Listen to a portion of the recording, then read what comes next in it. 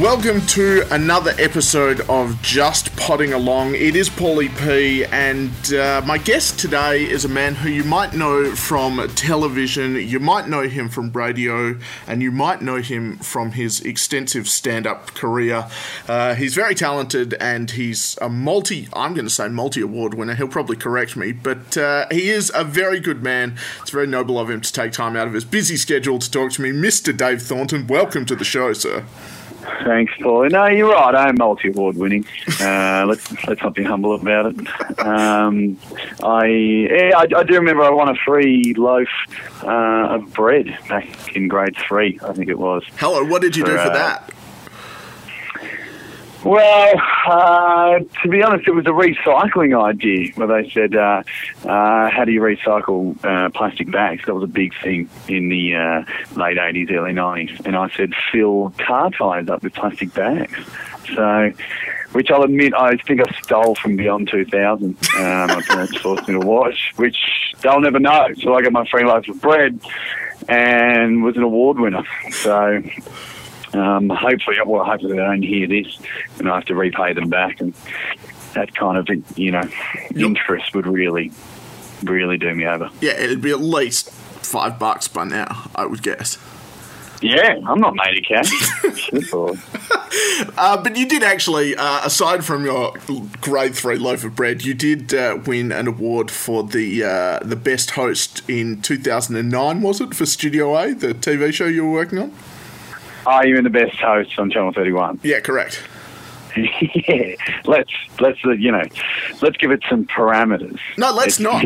Let's just, if someone hasn't read your bio, let's have them think that you're, winning Logies and stuff. Oh, well, if there's no parameters, yeah. I'm like some Miss Universe. You just go, yeah, I'm the best host in the known universe. And even some places that aren't even known. Yeah, exactly. There's some black holes out there that are like, wow, when we implode, can we get Thornton to host it? Yeah, he's the big cheese.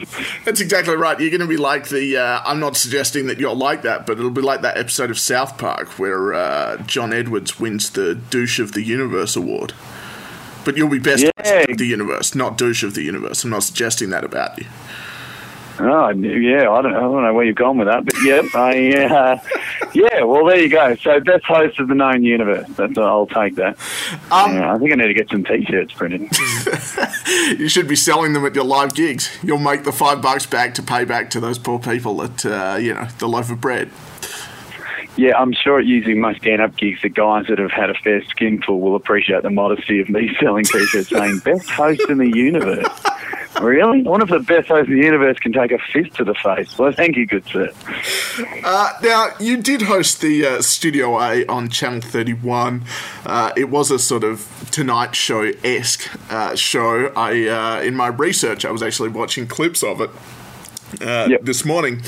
Do you think it's sad that Australia doesn't have a Tonight Show anymore? Do you think that is actually lacking from this fair country? Because I've thought that for a long time. Yeah, Rove had beautiful timing when, as much as I hate to say it, but at the time, like, hey, had Saturday dropped off and there was no live entertainment. Because, there was in Melbourne Tonight that was running for a while, and, from Don Lane, and we always had something like that, some live TV. And then Rove came at just the right time and it looked like it was dying, and, he stuck around for a good decade, and now there's just nothing. And it's kind of scratch your head and wonder why. And there's no life. Like, ABC doesn't have recovery anymore. There's no big gig. There's no anything. There's just no live TV, really, of that capacity, where bands can get up, where stand-ups can get up, where people can get interviewed. It just doesn't happen. I don't know why.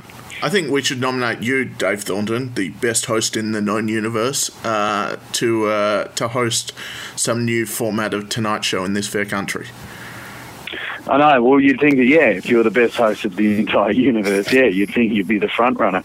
But I got the eerie feeling maybe Eddie Maguire or, Andrew O'Keefe might be picking me at the post. But even like Andrew O'Keefe, I think, is a fine example. I think he is a very good host. Deal or No Deal doesn't really float my boat, to be honest. Standing in the middle of my lounge and making the X sign with my forearms doesn't really doesn't really tickle me. But I think he's a really good host, and I think he could be used in better capacity. But it's the climate we're at now. It's also the fact that in this country they seem to insist on using the same people for everything. And so no one new ever really gets a chance to do that sort of stuff because it's kind of, oh, you're not Rove McManus? Nah, don't give a shit. Yeah, but then alternatively, Rove was given that. You know, he was given the leg up. I mean, everyone has to start from somewhere. But look, I also get it, Paulie. Like, producers are people who want to make money. Yeah, of course. A TV network is run by a person who wants to make money. If a commodity is known to make money, they usually repeat it. Like, they're not... People forget that with TV. You're like, they're not there for the creative endeavour. They're there to make money. Of course. That's true. You know, and I think... but I think now it's definitely going to be a big shift because of the internet and because audiences are starting to realise that. Like, I'm at the moment tearing through Breaking Bad, which is a wonderful series. But I mean, I watch it, you know, when I get home from a gig, I'll watch it. I watched it even just then. I took a bit of a break for lunch, beyond the usual meandering I call a work day. And, you know, I can watch it whenever I want at my disposal. And I think we're starting to become a little bit more like that. You know, you can download it off the net. You can make podcasts like this. You can put it on YouTube. I think it's starting to shift that way. I don't think the old mediums will go away, but I just simply think there's some areas there that you can focus on and make something of it. Now, I guess you're primarily known as a stand-up, and I met you when you did some corporate comedy for a company I was working for in Geraldton, and from what I can... Geraldton. it was a crazy time. But from what I can gather, you essentially came, did corporate comedy there, went home, and you have become one of the brightest stars in the stand-up firmament in this fair country. And I don't think that is blowing smoke up your ass. I think that you actually have gone on a trajectory from Geraldton sort of up and up, which is weird because most people that leave Geraldton tend to go down the gurgler. Yeah, I've decided to tackle the universe, evidently. Yeah, no, a couple of us have done gigs in Geraldton. I have fond memories. What was it, the third windiest city in the world, I think they said when I was there? There's a constant argument about whether or not it's actually the windiest city. And the funniest one is apparently Auckland's up there, and everyone always says Chicago. But what I actually learned about Chicago from my mum, who did the architectural tour, is that the term the Windy City comes from, you know, before they were the United States and all of the parliamentary representatives from Illinois and Chicago and that area actually used to talk up Chicago and how amazing it was. And so the wind is actually from those guys saying we're fucking good and not actually... I mean, it is physically windy as well, but the term the Windy City comes from that rather than the actual physical wind. Yeah, right. Oh, well, also, let's not forget, you know, there's... the home of Orlando Calrissian, the Cloud City in Star Wars. So that's got to be up there. We're in the clouds, for fuck's sake. That's got to be up there. I like that it took us 8 minutes to get to a Star Wars reference. That's what I've discovered about most comedians now, is everyone thinks, oh, they're really funny, they're really clever, and deep down, we're all just giant nerds. Yeah. It's just, I think legally speaking, we have to drop a Star Wars reference into any comedy podcast. So... Thank God. Thank God we've got the comedy ombudsman off our back. Yeah, that's exactly right. Going back to the stand-up comedy, I actually tried a little bit of stand-up comedy. I did try my hand at it at one point. Right. I was terrible at it. But I wanted to ask you, do you remember the first joke that you wrote that you thought, hey, I might actually have something here? Because I will share with you the first two that I remember writing after yours, which is going to be good, and then I'll look even worse. But do you remember that sort of experience of crafting your first joke? Paulie, I reckon there's a fair few years there where I just look back and think, it's just some terrible jokes. You know, hacky, bad, pedestrian shit jokes that just, at the time, like even if I'm hosting a new open mic competition and you'll see kids and they hit the same targets that I was hitting when I started, and you just can't help it.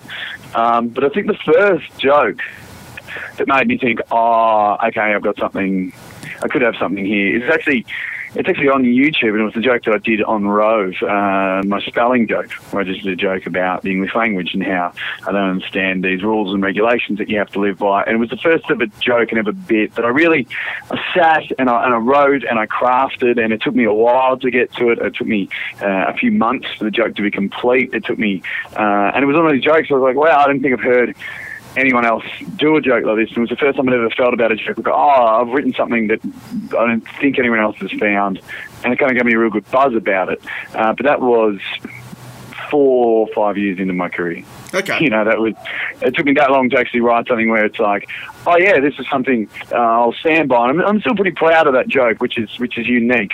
Quite often jokes you're just like, oh, I wish it was never ever repeated again. Because I think the first joke that I wrote, I was thinking about it when I was doing some sort of research for this, and I think I wrote a joke about, Garnier Fructus had just come out, and I was suggesting that perhaps Sunsilk should bring out a rival product called Fructat. So you're like, fuck this and fuck that. Hilarious, right? Play on words, yeah. You could have even got a sponsorship out of it. Wow. I also had to spell out the joke to you, a known comedian who was just sitting there in silence going, I have no idea where this is going. No, I was all ears, mate. And it's by hanging out with stand-up comedians, when you say, what do you think of this joke? Your mate's not going to laugh at you. Because a comedian's not going to laugh at another comedian, because if it's good, he's jealous. And he almost doesn't want comedians. Predominantly, we don't laugh at stuff. We just stare at it and we will think in our brains, yeah, that's quite good. Because we're sitting there and analysing it. So never take the fact that a comedian doesn't laugh at you as an insult.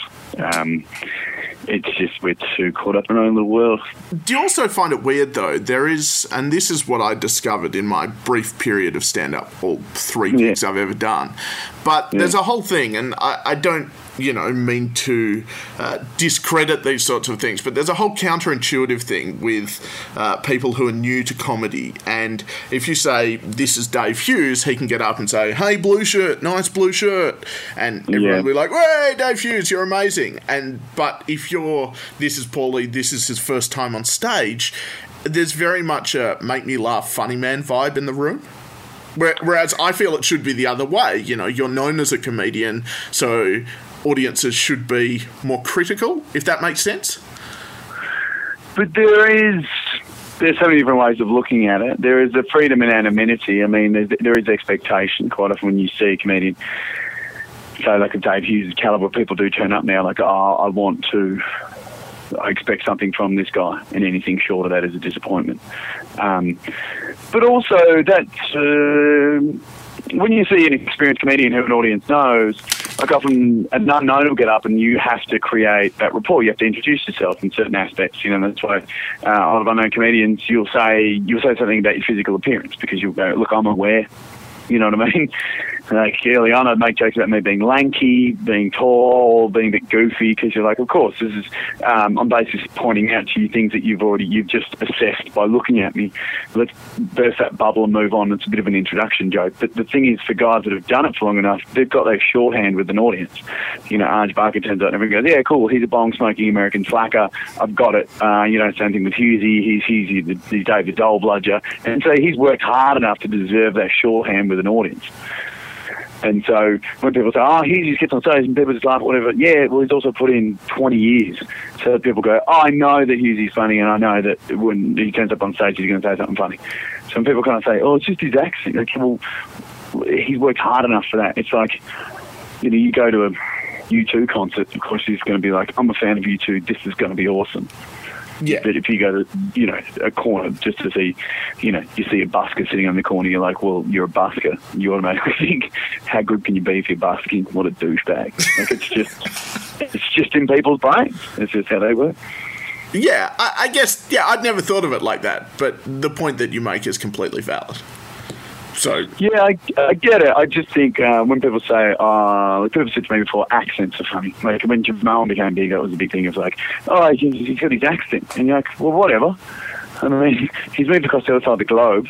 I mean, that deserves a little cachet, I suppose, from anyone. And then, if accents were so good, and if you like doing comedy, then move to the other side of the globe and see comedy goes if accents are so funny. Like, I think it's a cheap way out. I mean, I heard a podcast with Chris Rock recently who said during trial shows he'll just deliver material as is, almost to his feet, like not with no stage presence to hear if the joke works.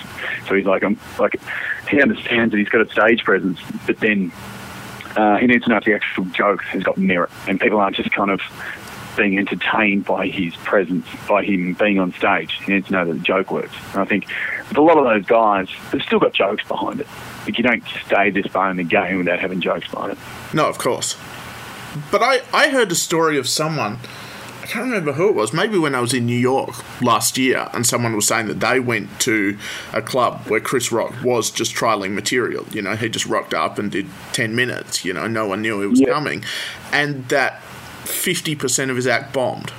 And they were saying it was really weird, you know, because this is Chris Rock, who everyone knows and everyone really likes. And he's like, you know, for me getting into comedy, Chris Rock was a massive influence. And he was like, it was weird to see him bomb because you don't sort of, I guess it's, you know, you watch in a similar kind of way, you know, the one, and I'd love a cheap dig, but you watch Ricky Ponting recently and he's been scoring nothing, you know, and it's the same thing. If you're a young cricketer, you're like, here's this guy that I look up to and everyone thinks is very good, and he goes through this period, and that's kind of strange. It's weird to think of those people as human as well. But I think, especially with comedy, like I'm going through it now. I'm working up my material for Melbourne Comedy Festival, for Adelaide Fringe Festival, for Brisbane Comedy Festival, and you have to die. Stuff has to happen. Material is not... No comedian will get 100% success rate in their material at any time in their career. Like, it's just a stand-up comedy. You know, there's not... We can be in conversations and we can make each other laugh and do whatever, but it's a single person standing in front of an audience and holding their attention of an extreme emotion. Like... We expect an extreme emotion out of someone for 20 minutes, for half an hour, for an hour. Like, imagine if you said, I'm going to make you cry for an hour. Yeah. You know, like, admittedly, laughter is something you willingly want to go along with. But if you have to make someone cry, like, that's torture. That's what that is. That is finding some kind of electrodes, finding some kind of sharp wire, and, you know, and completely prodding this person so that they're constantly thinking about death. That will keep them crying for an hour. But all we have is words. All we have is words is to make someone laugh for an hour. And that's very hard. And then you have to, it's just trial and error. That's all it is. I mean, yeah, your nose will get better for it as you go along, but you've still got bits. Like, I had a trial show only last week. It was half an hour of material to try out, and I reckon I salvaged 10 minutes out of it, 12 minutes. Yeah, okay. But I've done trial shows with Hughes. He's done exactly the same thing. You just know that you have to go through this period of finding if jokes are good or not. Like, and strong enough to just be on stage on their own. Like I said, sometimes on panel shows, on radio shows, you do little offhanded jokes, and it's like, we all kind of laugh at it, but not enough for an audience to be like, I paid money, I'm sitting here, I'm giving you utmost attention, and that's what you give me. Like, to find out, it's got to be like, you know, bulletproof. It's got to be awesome. You just got to test it out, boy. Do you also think, though, that it is getting harder to be a stand-up in the sense of, I remember hearing someone, I can't remember who it was a comedian saying, I wrote this bit, you know, and everyone was like, you've just taken this bit from someone else. And I'm like, I've never heard of that guy. And so there is only a finite number of ideas in the world, and eventually people are going to come to similar entertaining conclusions about stuff. And so it's hard to, I guess it's like being a filmmaker, you know, it's hard to be truly original. Then, yeah, exactly. But that is the challenge we have. Like, I kind of like in stand-up that we have to be original. We can't play cover songs. Like, you know, I've got muso mates who are really good musicians in their own right, but to pay their bills, they'll often just do a night somewhere at a shitty pub and play off some cover tunes. And they'll get paid handsomely for it. They get like $500 to play some cover tunes for a couple of hours and be like, sweet. And I don't begrudge them for that. I mean, some of them got families and things. I get that. But with us, it's almost like our covers are hacks jokes. You know, you make a joke about some bad suburb in your city or something, and some hack joke. It'll get you paid. You'll probably get laughs from audiences, but all that is that's just comfort food. That's what that is. You know, in Melbourne saying, "Oh, you're from Frankston? What a shithole," and that gets a laugh because it's a bad cliche, and like it's comfort food. Everyone's in their comfort area going, I've heard that through cliches that Frankston's a shithole. Oh, here we go. So that's as hack as you can get. But then also because the internet and everyone's going around, there's so much more information going on. Like I know the inner financial situations of Greeks. I know. I've got different philosophical ideas I can look up on the internet. I've got so much more information that I should dig a little harder. Yeah. I get what you mean. You come to, especially topical issues. I mean, on Twitter, it's almost, you don't appreciate the accuracy. It's more the speed. People, if you can get a Kim Kardashian joke off in no time and be the first to hit it, it's almost applaudable as opposed to, how clever it is. How clever are you? You made a joke about Kim Kardashian, yeah. Yeah, you know what I mean? And I've been in those situations before as well. I've hit same targets that other guys have, and I've been exactly the same thing where someone's going, you realise that's so-and-so's joke or whatever, and you're like, no, I had no idea. And guys sometimes look at you dubiously like, did you or did you not? And like, you can only, I suppose that's up for them to judge. But the only thing it makes me realise, I was like, wow, I shouldn't be hitting these targets that other people are hitting. Like, I need to find something more original. Yeah. Okay. So you've done you've done quite a bit of radio stuff. Probably most famously, you hosted the Summer Breakfast Show on the Nova Network with Dylan Lewis and Sophie Monk. Yeah. How was that? I mean, Dylan Lewis. Did you blame Dylan Lewis for the success of Kyle Sandilands? He has to be partly to be blamed for that. Dylan really gets on with Kyle. Like, he'd always say to me too, he'd be like, man, he said he unashamedly likes Kyle. But Dylan is a lovely human being. Like, and I'm not saying this because this is recorded and it could come back to haunt me. But, he's a very, I think to his own admission, he's very left of the centre. He's unusual and not in that sense. Not in a negative sense. He's a muso. He's a smart guy. He's a really cool guy. We get along really well. And Sophie was actually a real interesting one to be with because I got with radio. She was so good because she would just throw. There's very little time between her brain and her mouth opening. It's like, as in, she would just go bang and spit it out. And sometimes you're like, well, what?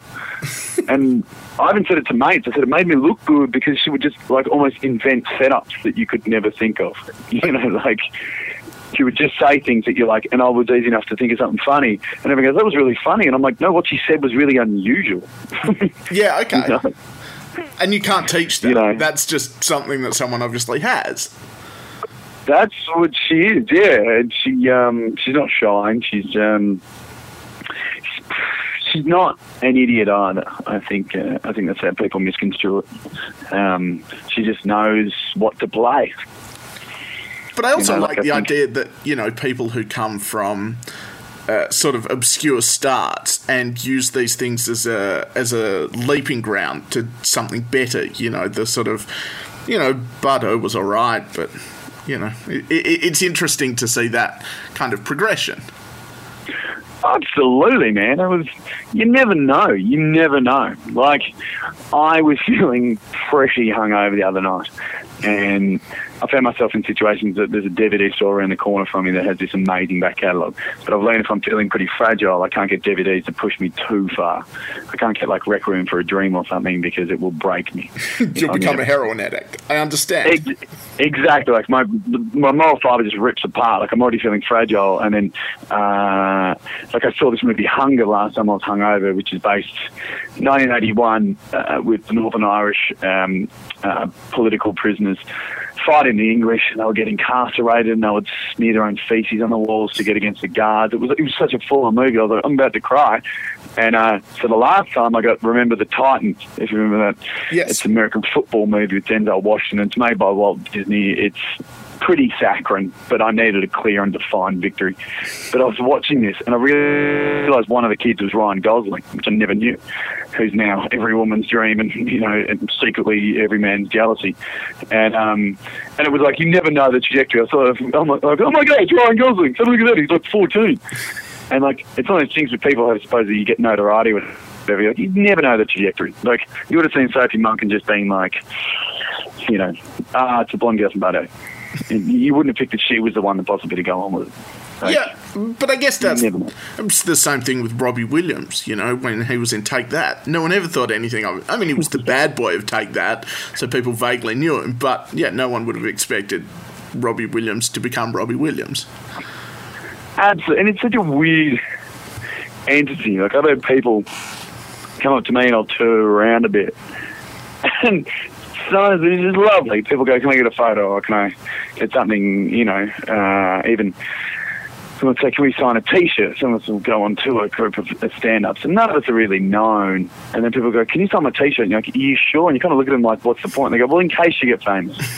And it's almost like, right. So in case more people know about me than have before, it's got nothing to do with how you just enjoyed the show. It's if other people can actually concur on the fact that they know who I am, you'll be happy. And can you sign it to eBay, please? Yeah. It's such a weird idea. It's not like I enjoy this so much, so I just want to keep this. It's just to remember, you know, it was because I enjoyed the night. It was, no, I just, in case other people start to recognise you more. Okay, I just don't understand that. But you never know, you know. And I guess that's it, you know, people... And I mean, I remember, one of the interesting things I remember seeing was actually...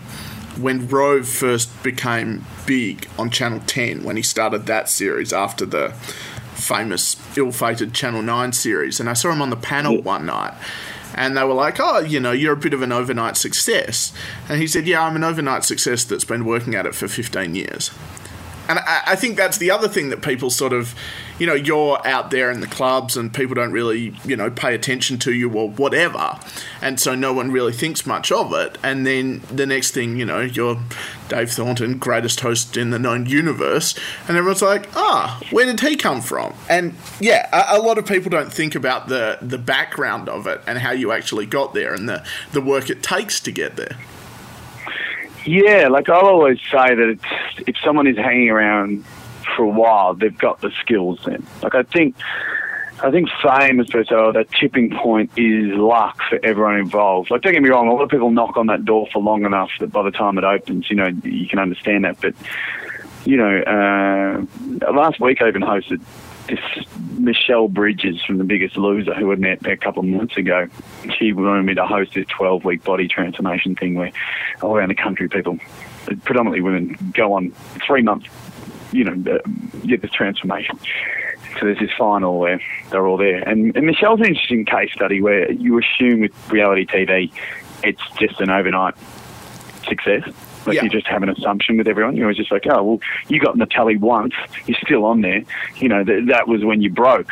But then I talked to her when I first met her a few months ago. I was just talking to her. She's been at it for particularly doing this for 10 years. And then before that, she's been a personal trainer and whatnot for 20 years and a body sculptor and whatnot. And then she approached Kerry Ann to go on that show to show a little couple of exercises to her audience, and just saw that TV was an outlet to actually, because of the obesity epidemic, to start getting people involved, all this kind of jargon. But it's interesting, people's perception like that is just, oh, she just came, she got on The Biggest Loser, and then we're done. But all I didn't know is the casting took 6 months, I think, and they had to do psychological assessments. They had to do. She told me all of this, and I was like, Jesus! Like, there's a reason. People might see it as reality TV, but her just like, oh, it's just open up. But I'm like, no, there's a reason she's there. Like, she's still there. Yeah, of course. So, hosting that, did you see some of Australia's fattest fatties? Well, no, because they were a little bit worried. It was funny. They talked to me before, and they said, now, can you not make jokes? I said, no, I'm a human with empathy. I understand that. I'm not going to get up and be like, well, what's going on, bingo wings? Have a look at you, Tubby. Like, I completely understood that. Although I did find out collectively they lost 40 metric ton. Wow. Yeah. That's insane. How many people are we talking about? I'm not sure how many people were totally involved. Like maybe, I'm just trying to think. Could be in the thousands, maybe. Maybe 1,000, 2,000 people, I don't know. But it's a lot of weight. Like, if this keeps going, mate, don't worry about rising sea levels. The continent is getting lighter. So, couple more lunges, we'll be fine. That's exactly right. So I always think, though, I have this thing that I've thought for a long time. Whenever I hear a story of someone healthy, like such and such died running on the treadmill like they did every day for the last 15 years or whatever, I'm always like, if healthy people are going to drop off exercising, I'm just going to eat KFC 3 meals a day and I'll go out swinging. Oh, so you're going to go down with it. Yeah, exactly.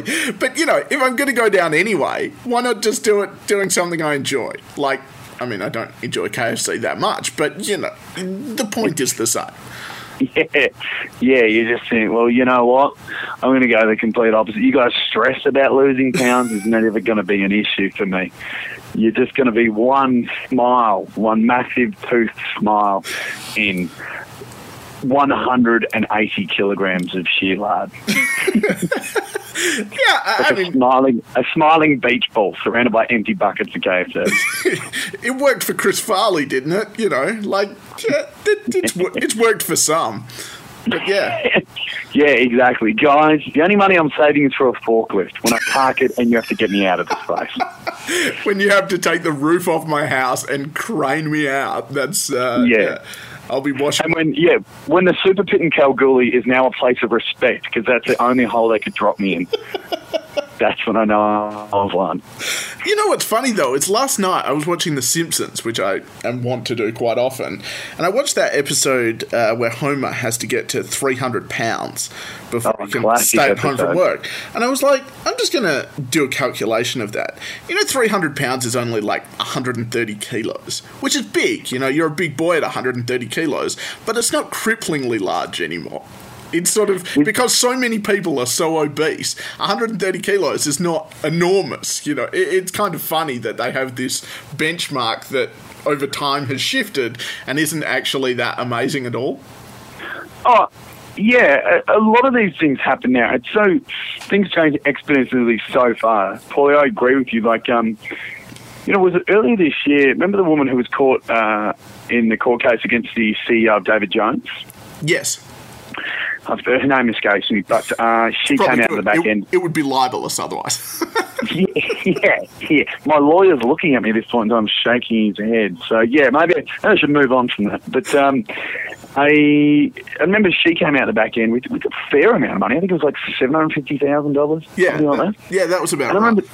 And I remember talking to some girls, some friends of mine. I'm like, fuck, $750,000. And as a comic always says, like, man, you can touch any of my bits for $750,000. Like, heck, if I could do stuff, I'd never be able to look at my mother again. But like, I've got $750,000.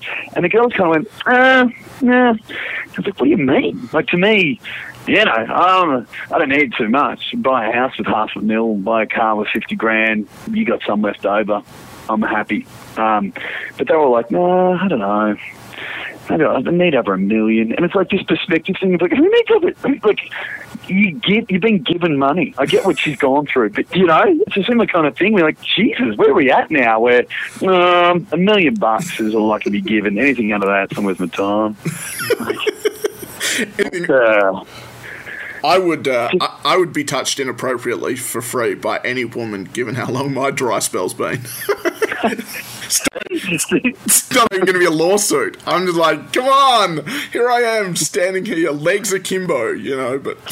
Forget your lawsuit. Yeah, we got the baby suit. I've got my birthday suit right here. Just work it out. No one seems to want in on that, and I can't really blame them. I am an only average specimen of human being. Mate, don't sell yourself, all right? You could be the second best host in the known universe. I will fight you. I will fight you in a duel, Thornton. We'll go jousting one Saturday afternoon at 3:00. Just a host off. This is going to be awesome, man. It's going to be like Highlander. There can be only one. You and I will make sure it's a fight to the death to see who can host the Logies. And then when I win, people will be like, why were those two chosen to fight each other? One of them is clearly shit. I think no matter what comes out of it, there's still going to be enough people in front of us that they'll be like, well, Bert Newton is a much better host than both of you combined. Oh, yes. Very good. Oh, well, that seems to make sense. I guess this was all a waste of time, and now we're one person lighter in the world. That's sad but true. Yeah. Take that, Michelle Bridges. We just lost 85 kilograms in a moment. People can't top that. Yes. Can you at least get KFC to make a giant bucket to bury me in? It's my dying wish. As I've always wanted. I am the 11th secret herb and spice. My uncle is convinced that the first 9 secret herbs and spices are salt. Really? But it's just the other 2? Yeah, so one of them's got to be pepper, and I'm pretty sure the last one's MSG. But the other 2, it's like, all right, the ring from Middle Earth, and it's also fairy dust. So that's the hardest part. A few years back at McDonald's, they were like, this is probably going to also be libelous, but I'm okay with that. They had that whole campaign about, the McDonald's chicken nuggets now 100% breast fillet meat. And you're like, wow, it was cardboard before. Turns out my suspicion was not incorrect, and now they've come good on giving us actual chicken. Yeah, isn't it? That's being in a relationship and the girl's just going, right. I'm only sleeping with you now, okay? So you should be thankful about that. It's just you and me now, big guy. You know that, don't you? That's my promise from now on, right? But don't listen to what your brother had to say. That was last year, okay? That was only once, and I was a bit drunk, and, things happened. I went into the wrong room. I thought it was you. You're kind of similar, whatever. Yeah. I don't, friend, best friend, whatever, okay? Let's just not get into it. It's all semantics anyway, isn't it? Isn't that what we've come to realise? Yeah, exactly. So, yeah, 100% real breast fillet meat.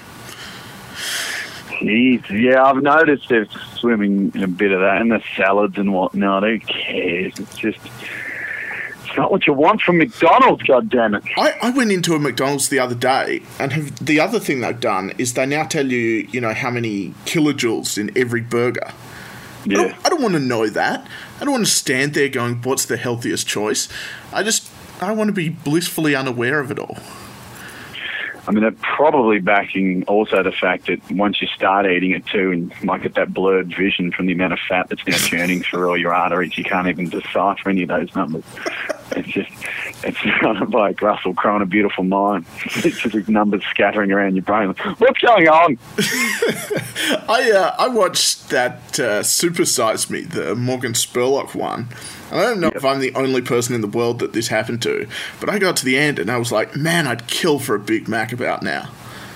No, I was a bit the same, to be honest. And the thing that was a bad argument for him was, remember there was a guy, look, he's in, buttfuck Middle America, but he ate, I think it was 2 or 3 Big Macs a day. And the guy was svelte. He had a ponytail. And it was like, he didn't at all look unhealthy. To be honest, the guy looked extremely happy. And it was just counterproductive what he was trying to say. I'm like, well, that guy's fine. Like, can't chemists just find his metabolism injected into me? I can just eat what I want. Aren't there ways around this? We put a man on the moon, goddammit. Like, ways that this can happen. Come on, science, lift your game. Totally. Yeah, wow. Look, there's been certain diseases you haven't seemed to have conquered. Just let it go. So I think you can make a difference with this. Cancer? No, I'm happy to get that one. Just make it so I can eat all the McDonald's I want. Yeah, just tackle some new issues. You seem to be hitting the same nail every time and not getting a result, You wasted all that time on the seedless watermelon. Yeah, for God's sake, man. Just make it so that we can eat what we want and not be fat. Sort it out. But, I mean, I guess South Park tackled that the best, when they did that episode about Jared Fogle. The Subway guy. Have you seen that one? And he gets up and he's like, oh, yeah, sure, I ate Subway, but the real reason that I lost all that weight was I got AIDS. And then, and it's kind of, it's that whole thing of, he had a dietitian, he had a nutritionalist, he had a personal trainer. It wasn't actually just the Subway at all. It's kind of, people have these conceptions about what you can do if you, look, he ate Subway for 6 months and, insists on wearing those oversized pants now to show us how much weight he's lost. But Yeah, it's kind of funny, those things, isn't it? Oh, totally, boy. When I was only a couple of months ago, I went to LA, Clang, and I was over there just doing some gigs and things. But I realised, like, the amount of consumption that the Americans have is just off the hook. Like, but even for good things, like I remember like a punnet of blueberries here in Australia, it's what, the tray is 3 centimetres deep, like it's not very, but you're like, yeah, but they're superfruits, and you get there and it's just like, they've got a KFC box of blueberries. Like, who the hell can eat that many blueberries? Like, it's just so much. If I'm trying to tell waiters I don't want fries for breakfast, like on the side of my eggs, no, why wouldn't you? I'm like, because I don't want to die today. And they just couldn't understand. Like, they just like, well, we'll just put it on there. I'm like, well, just don't put it on there. Like, but that's the culture they live in. But the funny thing in America is I found, because I spent a month with my brother in LA last year, and I found, like, the kind of divide, the skinny people and the healthy people are quite healthy, and then you have these people that are so big they have to get around on a gopher, because they're too fat to walk. But the people that are like, that you essentially called the fat people in Australia, there's not as many of those. It's one or the other. There's no sort of middle ground in America. I mean, there is, obviously, but it's a lot less that kind of middle ground of people who are a bit obese or a bit fat. But, yeah, you're either skinny or you're morbidly obese, was what I found. Yeah, especially in LA. It was like, yeah. Like, I laughed at one stage, which is just so LA, like, those sneakers that hang up power lines, which people keep. The only consistent I've heard a multitude of reasons, was that there's a drug dealer's house nearby. Supposedly that's where you see sneakers over power lines. I don't know if that's right or not. But in LA, I just saw a pair of red stiletto sequined heels just hanging over power lines in Hollywood. And I was like, wow, welcome to LA, look at that. Like, even the drug dealers have pizzazz. Like, and that's all around Hollywood, you're right. It's like either just, morbidly shit, obese, fat people, or these people who are so plastic and so done up and so Hollywood that you can't even look. Or you do want to look at them because it looks like Madame Tussauds. I saw a person who was enormous on a gopher at Universal Studios. I was like, what are you going to do at Universal Studios? Like, everything requires you to sit in a regular size seat. Is it gopher? Is that like a Segway? What's a gopher? No, the gopher's like the old people scooter ones that you see. Yeah, I know those ones. I kind of look forward to the time when I can get one of those. I kind of like it. They have to pick up some speed. Yeah, I mean, if you've got $2,500 spare, you can probably buy one now if you want. I mean, you'd look like a dick rocking around Melbourne at age, 34, or I don't know how old you are. Haven't done my research on that, but... yeah. I don't know, man. Sorry. I feel, we'll say 28. That's very nice. If you can split the difference, that'd probably be about right. But I reckon they're like life dodging cars. If you see old people on those, they take your ankles out. Like... It can really screw you over. I wouldn't mind having some of those. Maybe I can try and make it cool, like Vestas came in. That's true. Maybe I can just get some of those. Maybe at the very least, it looks like I have some kind of terminal illness, and maybe I'll get pity off women. Maybe that's what I need to do. Nothing else is working. Yeah. Even the threat of no lawsuit hasn't seemed to work for me to this point. So I got to start trying something else. Yeah, well, maybe, man, you can just have one of those, like every day is a bonus kind of thing. Have that kind of look on your face. Just go along in a scooter and really hope, well, just to be with a gorgeous woman would be my last wish. No one's buying it. Then she sees you 6 months later and like, oh, you told me. And I'm like, yeah, it was a miracle cure. Exactly. I was trying to get scientists to make me not fat while I ate KFC, but inadvertently they healed me. So here we are. Wouldn't that be a magical world? That would be a magical world, Dave Thornton. Paulie, what do you mean a magical world? A magical world where men lie to get laid? That is the world, my friend. No, I mean, them curing some unknown disease while they tried to make me thin while I ate KFC 3 meals a day. Man, we've put a lot of question marks out here into the world, which I think are valid too. If there's ever some scientists at CSIRO at this point in time bored off their nut listening to a podcast, at least we've started to raise some things that they need to pull their finger out about. Hey, let's get into something else. Let's move on from that. You host the comedy podcast Slap Bang Radio, and I had a bit of a listen to it today. I only discovered it in my research. For shame, I'm a bad person. It's bloody good, mate. Oh, thanks, mate. Yeah, it's. I just saw Tommy just saw him just before I started yapping you. He, and he's kind of what I talked about. The same thing of. We live in a world now where you can just create it, like you're creating this, and just put it out into the world. And the cool thing is, even for TV, people say, oh, look, ratings say got 1 million viewers. But you're like, yeah, but how many of those are, how many people just have the TV on? You know what I mean? Like, it's become a very passive way to be entertained because it's just there. Sure. But it's like with a podcast, say if you've got a few thousand downloads, but those people who've gone out, found it, taken it, they want to listen to you. So it's like, these people that are hunting you out, like on YouTube, and they've got this many hits. So there's people that have hunted it out, So I think in that capacity, it's kind of cool.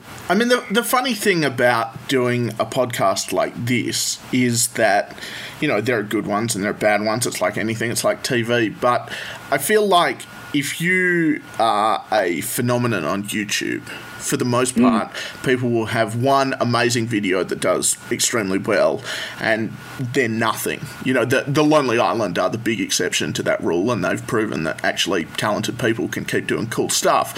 But if you produce a podcast once a week, once a fortnight, whatever it is, you are forced to keep pumping it out. There's very few one-off podcasts that everyone's like, wow, that's amazing, I wish they'd do more. And I think it's, in that sense, to me, it's a much more interesting medium. Yeah, absolutely. And I think it's also because it's not affected as well by advertising and stuff. Advertising has become much more, it's clever now, and we've become clever with it. But it's like with podcasts, you can hear a sponsor maybe at the start or at the end, or I suppose you can listen to this and think that we might have been sponsored by KFC and McDonald's the amount of times we referenced it, or Star Wars, for that matter. But if only. But yeah, well, yeah. Actually, that would be an awesome sponsorship deal. But at least it's just.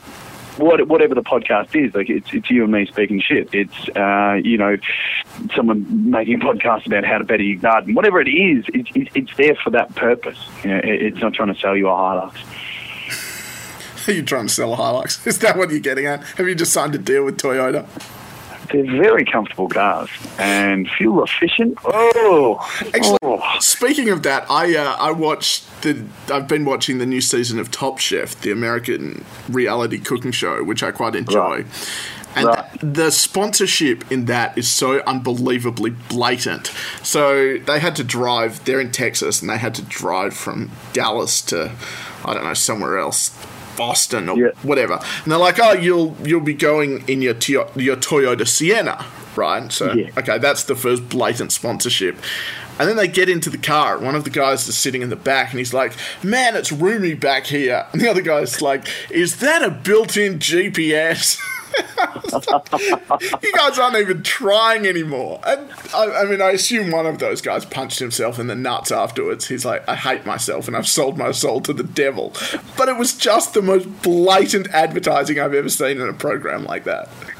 Don't you reckon now, Paulie, like our generation, it's funny when people say sellout or something like that, and we're so used now to cross-advertising or whatever kind of strange homogenized cross-pollination that's going on. It's not even, like, the Rolling Stones sold an iPod. You know what I mean? Like, we're now in a world where it's just like, of course. You don't even, I don't know. The integrity's blurred now. It's almost like people think, well, I want to get me a free Jeep. It's like, I completely agree with you. I'm not refuting that point. I think at times you're just like, oh, sweet Jesus, people just will sell anything. I mean, those guys at MasterChef, as soon as they've been on the tally, it's just been like, what won't I sell? You know? My favourite thing about MasterChef was I watched the new season of Junior MasterChef, and they had that girl Sienna from the first season who did quite well. She wasn't the winner, but she did quite well. And then it was like cook a dish using lamb and send it in and you could win something. But this was like this whole thing, and it was sponsored by the Nissan X-Trail. And you're like, this girl's 10. She's not driving for another 6 or 7 years. It seems a weird sponsor to give a 10-year-old. Oh, man, there's constantly that kind of stuff. I still chuckle to myself with the Alfred Hospital in Melbourne. That's the major hospital here that's only a few blocks away from me. The emergency ward is sponsored by Tattersall's. Like, to me, gambling is not something you want to be referenced when your life is holding on by a thread. Like, hey, can you give me better odds than possibly a scratchy? Is that fine when you've got the defibrillator out? Like, you know, things like that. Like, I know exactly what you mean. But there's some marketer that's thinking, this is appropriate. People buy Nissan Patrols if, you know, a 10-year-old talks about them. Like, it's ridiculous. And I mean, you can barely watch football these days when you've always got the commentators telling you what kind of scoreboard it is and what wing they're on when they've got, you know, whatever sponsor just emboldened across the field. And, it's ridiculous. Well, there was actually a very funny thing that I read in my leaving school drama exam. And the script that they had as you have to read this script and assess it and work out what they're trying to do was this script from the Sydney Olympics. It was the year after, it was 2001, and it was this script from the Sydney Olympics, and I just have this clear memory of, you know, go and see the Visa sunset and the Pepsi sunrise, and that's it. They were saying eventually everything will be sponsored. You know, someone will pay for the rights and you can't just say it without having to reference whatever it is the company is that has to sponsor it. Yeah, I love that. It's just a little side bit on a Simpsons episode where they go into the future and Troy McClure is this teacher who's just on a television. Like, he's obviously, they just play this across so many states across America. That's how they teach now in the future. And there's all these children squashed into a classroom. And he said, if I had 4 Pepsis and my friend took 1 Pepsi from me, how many Pepsis would I have left? And this kid in the class just goes, I'd be less refreshed. And he goes, partial credit.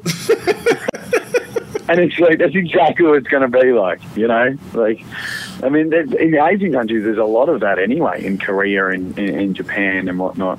That happens anyway. So it's just the way of the world, man.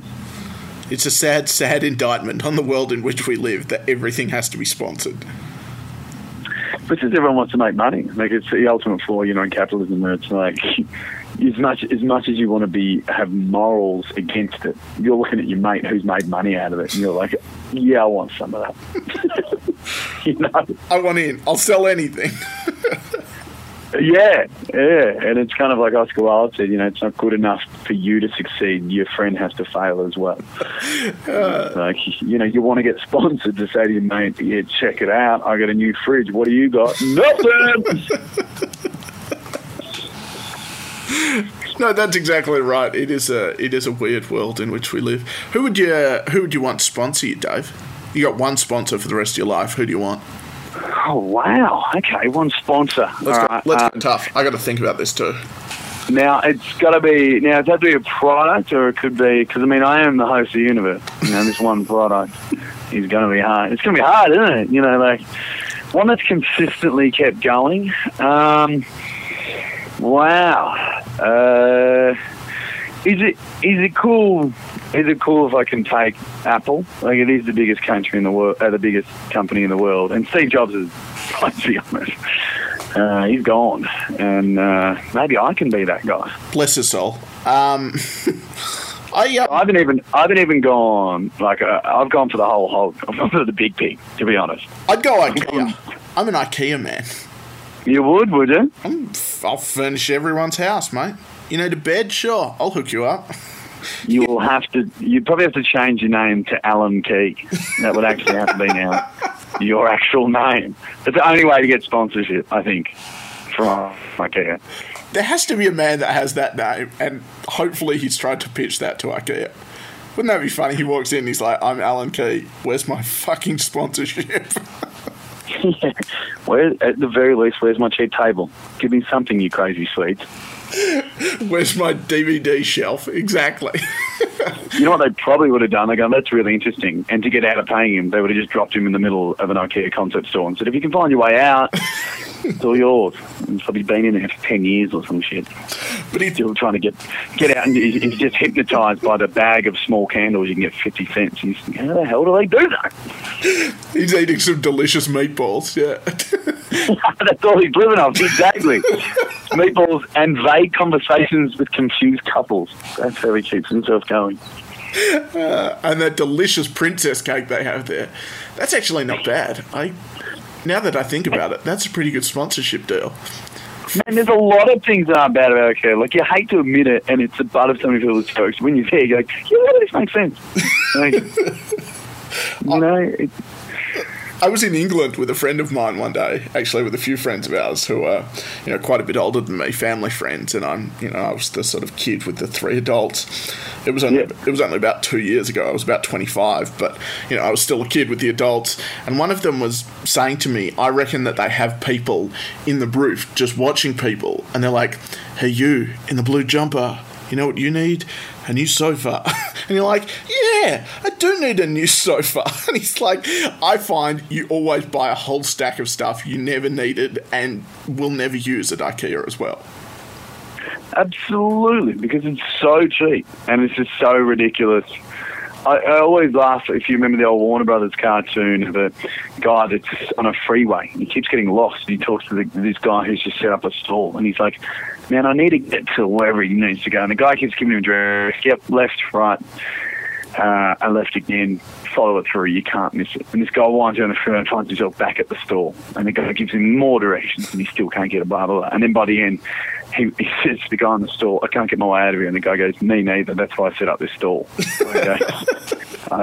And you feel like with IKEA, it's the same thing. It's like you're in there, like you're buying, you're looking, you're finding all this stuff, and then just you can't get your own way out. That you just think, I'll probably just end up working here. I'll probably just be here. And be telling people, how good is it? Because I've been surrounded by this place for years now. And I'm gobsmacked by how cheap they make it. I can't tell you how many times I've come out of there with about 5 ice cube trays. I don't even use ice cubes. Man, I used to live a block away from it, the one in Melbourne, and I used to go on my own if I needed to pick up like a deck chair or something for a party, and I would go on my own on like a Wednesday afternoon. Like this is the opposite of peak hour, and even I'd find myself like I'm not even with anyone. I was just in to get my shit, and I'll walk out with stuff. Like it's ridiculous. I remember one time going to the one in Bristol in England, which is a huge one, and they opened at, 9 o'clock in the morning or whatever, and I rocked up with this friend of mine. He's like, I need to get a chest of drawers, so we'll go early, we'll go when it opens, and, then we'll get there. And we rocked up at about 3 minutes past 9, and the car park was absolutely full.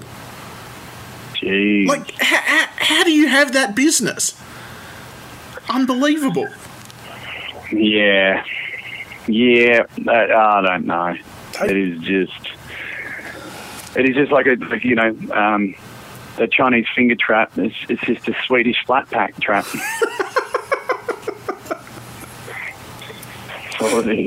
So that guy was at one point the richest man in the world when the US dollar went down a bit.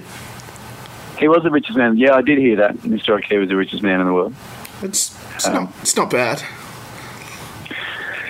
It's not bad at all. I don't even know how much. Look at us. We just talked about selling out. We deserve a sponsorship from these people. We've basically sold their wares for the last 5 minutes. You know what's great? IKEA. Exactly. Yeah. In these tough financial times, and I need to furnish my house, IKEA. The other thing is, as well, you don't expect shit from IKEA. Like, if I get a table that breaks after 6 months from IKEA, I'm like, yeah, it cost me $40. Like, I'll just buy another one. Yeah. The ultimate is just disposal lifestyle. It's it's a relationship that you never put anything into anyway. Well, it's meeting a girl at a bar who was okay and just went home with you straight away, and you're like, yeah. I've never had that happen. I can only imagine. Oh, come on, boy. Don't sell yourself short, mate. No. I figure if I talk myself down, when a girl eventually agrees to whatever, then because I've given them such low expectations, they can only be amazed by me. It's all part of... It's a good salesman technique. Undersell, over-deliver. It's tactical, Thornton. I've been thinking this one through in the 7 years it's been. That's quite funny. How was he last night? He wasn't as disappointing as I initially assumed. Exactly. You see, talk down the size and girth and how good you are, and then they can only be surprised. So invariably, the noises that come from the bedroom are just surprise. That's what your housemates can hear. Really? That or pornography that I've turned up really loud and actually we're just trying to sleep. To set the mood, you are a charmer. Look, I don't want to give away all my techniques. Fair enough. No, yeah. But I have. Right. Can I hold on to some, man? This is a free podcast, I'm assuming. So, you've got to hold on to some, make some cash out of that. I can be like, what's his name? Tony Robinson or whatever. Those guys that are just like, here's how to make crap loads of money. Never works for anyone. It's like, here's how to get average-looking women and mildly impress them. Yeah, exactly. Paulie Solomon, not setting the bar too high. That's exactly right. I actually when I was working in Geraldton, and that was obviously when we met. We mentioned that earlier on, and Jason, who was my boss there, every time I would travel, I'd go on holiday, and he'd always be like, "Mate, careful of unmarked vans at the airport. Never know, it could be a bomb." And I was like, "Okay, that's a weird thing to say." And I said to him one time, I said, "Mate, if I die in some horrific accident, heaven forbid it happens, but if I do, I want your quote to the media to be, 'He wasn't the hardest worker, but man, we loved having him around.'" Jason was like, "Mate, I don't know if I can say that in good faith. I feel like it's a bit of a stretch."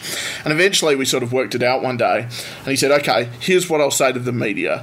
He wasn't the hardest worker, but man, we tolerated him." And I'm like, yeah, that'll do. I feel like that's how it is with women, We tolerated him for a while.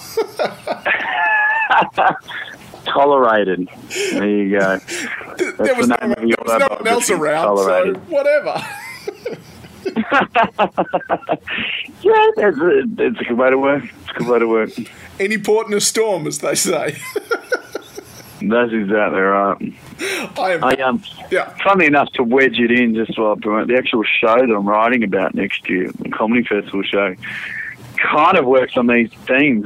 I had to talk to a class of 12-year-olds to try and inspire them about their lives.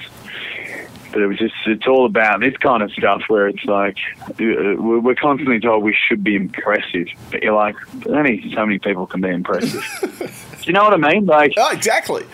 So they tell kids, you could be the Prime Minister. No one person can be the Prime Minister. There's 22 million or 21,999,000 people out there that are now disappointed.